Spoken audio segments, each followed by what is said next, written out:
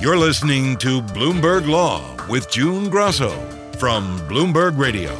When the pandemic ends, the lawsuits will begin in earnest, and a wave of personal injury lawsuits could bankrupt many businesses.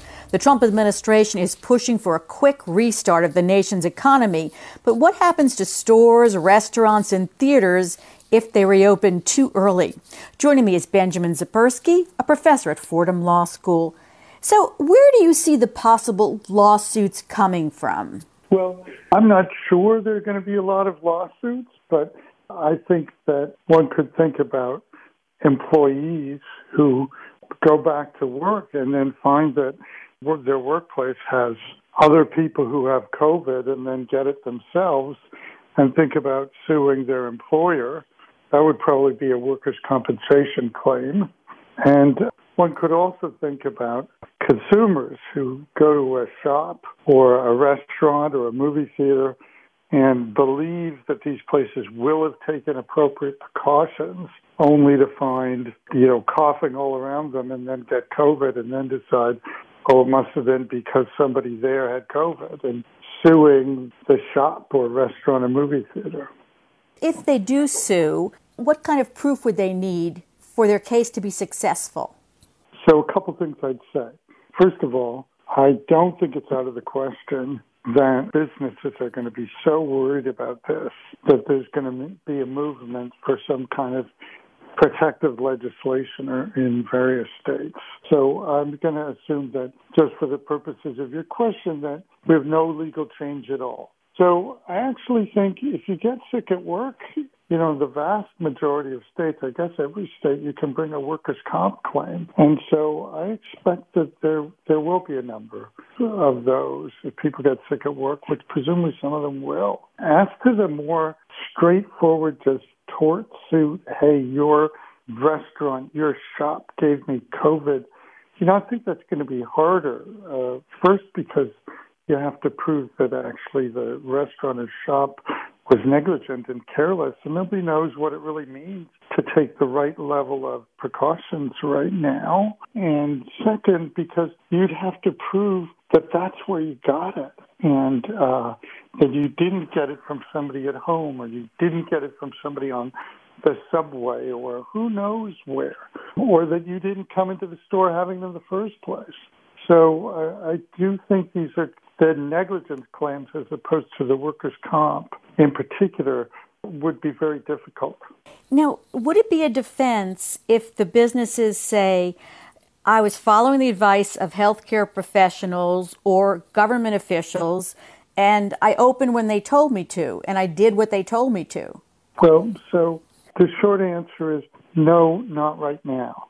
So one of the interesting things about negligence law and the reason why the United States and other common law countries are kind of distinctive in a way is that it's a very big part of our law that just doing whatever the law said you're supposed to do is not necessarily an adequate defense. So there's a backdrop. You have to be reasonable. Just doing what the law says isn't necessarily okay. And you can see how that would work, right?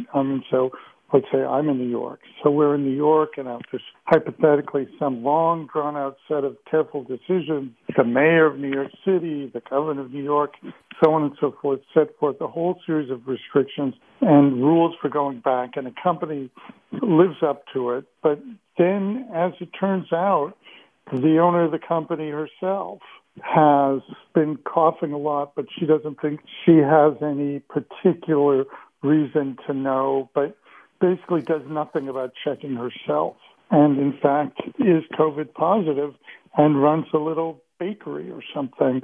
So whatever the set of rules are, you can imagine somebody making some sort of fact-based argument that this store just didn't use common sense.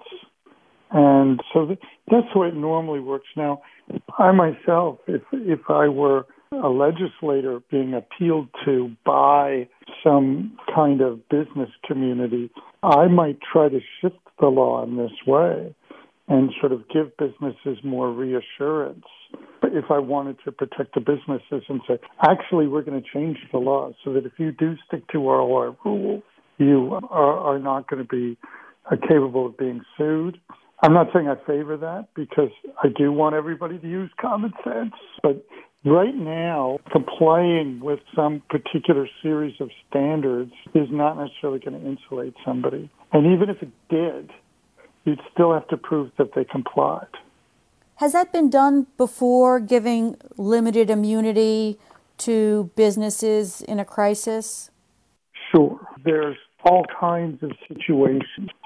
Some of them have received a lot of criticisms by legal scholars, and some of them have received a lot of praise. Let me give you two very prominent examples. The 9/11 Victims' Compensation Fund, we principally think of as actually being a way to supply compensation to the family members of people who were lost in 9/11. And that's true. But there was another side to that. And the other side was that if the family accepted the Victim Compensation Fund payout, so to speak, then they were barred from bringing a lawsuit against the airlines. And, in my opinion, there's a lot of debate about this, but I think my opinion is very well backed up.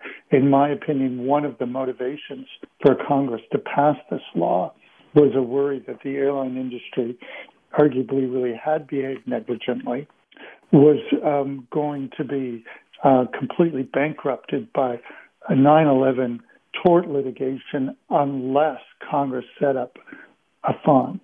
So that's one example. Another example is gun manufacturers went to Congress and pleaded for a shield from liability. Now, this wasn't health-based, but they believed that different states' lawsuits against the gun manufacturers were going to create a huge problem, and they got Congress to shield them from that.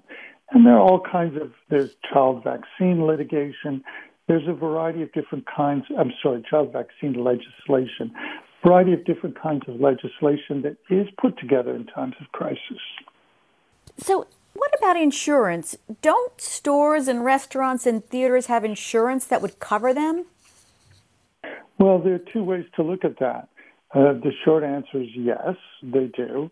But first of all, many of these insurance policies are going to have various kinds of limitations or exclusions. And second of all, it also deepens the well of commercial enterprises that could well be appealing to legislators for protection and means the world of insurers are very possibly going to go to legislators at a state and federal level to try to get protection. These personal injury lawsuits seem like they'd be very hard to win, but that doesn't mean that there won't be a lot of them filed. And in some cases, or in most cases, will the lawyers be looking for early settlements instead of going to trial? So that's hard to predict. And, I'm hoping that there won't be a lot of people who do get sick at these establishments or workplaces, and that there won't be a lot of litigation. So with that said, first of all, I just can't predict exactly what's going to happen. I suppose if one saw a workplace with suddenly a huge number of employees or a huge number of customers getting sick, that sort of picture of the facts might make for a stronger case. Second of all, just to talk about the reality of this, in theory, of course, people bringing lawsuits is supposed to be driven by the needs of the injured person, not necessarily by a strategic decision to see that a certain kind of litigation can be more successful than others. To the degree that things are driven by the needs of a litigant, we of course usually do have settlements, and early settlements are common too, because litigation can take years and years and years. To the degree that the initial wave of lawyers are hoping to establish the viability of a certain kind of litigation and have a particularly compelling set of facts or litigant, Those are the kinds of cases where people will push for very, very high settlements, and defendants will not want to display vulnerability usually and will not take them. So it'll depend. As you know, the overwhelming majority of tort suits do settle. Thank you so much. That's Benjamin Zipursky, a professor at Fordham Law School. As healthcare workers across the country struggle with the demands of the coronavirus pandemic and the lack of protective gear, New York nurses are suing over a hospital's systemic failure to protect them. The New York State Nurses Association is representing more than 4,500 nurses at Montefiore and Westchester medical centers who want a court to order those institutions to protect them. My guest is James Brudney, professor at Fordham Law School. So tell us about the lawsuits. The lawsuit in federal court, which was filed yesterday, is seeking an injunction ordering the hospital to provide certain, what the nurses are arguing is essential protections so that they can do their jobs effectively without serious risk to their health and to the health of the patients they work with. And there are 5 or 6 major things that they're asking for that they say the hospital has not been providing. What would you say is the major thing that they want the hospital to provide? Is there one or two? Well, I would say there are several. I mean, they want protective respirators, which are more than surgical masks. These are things that will actually give them the kind of protection. I mean, first of all, things have to be discarded after each use. They also need gowns that are fluid resistant, that are impenetrable, so that they can continue to wear them or change from them because they're constantly exposed to patients who have COVID. And they want testing on demand, both for COVID itself, if they have it, and also for the presence of antibodies so that they can know that they're relatively protected. So aren't they just asking the hospitals in this lawsuit to do what the hospitals are supposed to be doing anyway? Well, yes, to some extent that's exactly right. I mean, what's difficult about this is that the lawsuit itself is running, I don't mean to get too technical here, but because this is a union and they have a collective bargaining agreement with the hospital, and in that collective bargaining agreement, one of the articles in the agreement is that the hospital will take the steps that are necessary to assure employee health and safety. And that's what they're suing to get. In other words, they're trying to get an injunction so that an arbitrator will eventually agree with them that those steps are not being taken. But if they have to wait for an arbitrator, nurses will get sick and die. The point that I'm trying to make here is that it's all about enforcing a collective bargaining agreement, and there aren't statutory requirements that are sufficient to be able to sue just under them. No, this is a problem with the affirmative protections that are being provided more generally. I mean, we have an Occupational Safety and Health Administration, and it is not doing yet what it should be doing, which is to require certain protective steps. It's making suggestions, it's offering tips and guidance to employers, but it hasn't yet done something, for instance, to require some of the things that are in the CDC guidelines. So the union said that 84 of its nurses have been hospitalized in New York and at least 150 have tested positive for the coronavirus.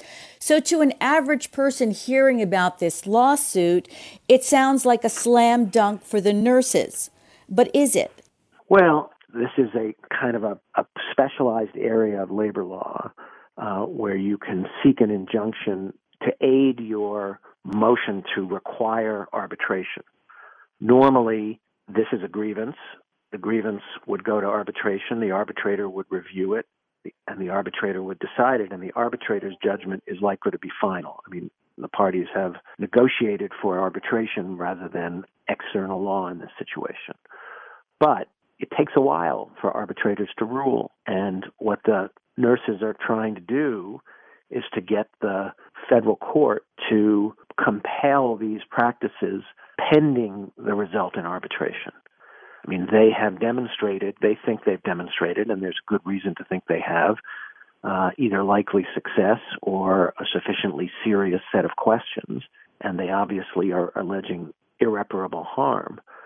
But one could imagine that a federal judge might look at this and say, I'm not prepared to say that I shouldn't just let the arbitration process run its course, because they're not seeking ultimate relief. They're seeking preliminary relief. Is this a real effort that will go on past the pandemic, or is this an attempt to focus the public and hospitals on the issues here? I mean, I think it will go on past the pandemic because there are going to be a series of questions that may not be limited to nurses in terms of the best way to protect the public and workers. There are a lot of essential workers who aren't only in healthcare, so that some of these issues are going to resonate in retail stores, for grocery workers, for warehouse workers. Montefiore said in a statement that the union's leadership has chosen to attack a system and the commitment of thousands of their colleagues who have followed the governor's emergency orders and are selflessly doing all they can to fight COVID-19 and save lives. The question is, what's the obligation and duty for a hospital? I mean, the nurses haven't attacked thousands of people who are doing all they can. The nurses are in that population. The question of whether the hospital administration is doing all it can is what the lawsuit is about. Thank you, Jim. That's James Brudney, a professor at Fordham Law School. Thanks for listening to the Bloomberg Law Podcast. You can subscribe and listen to the show on Apple Podcasts, SoundCloud, and on Bloomberg.com/podcast. I'm June Grosso. This is Bloomberg.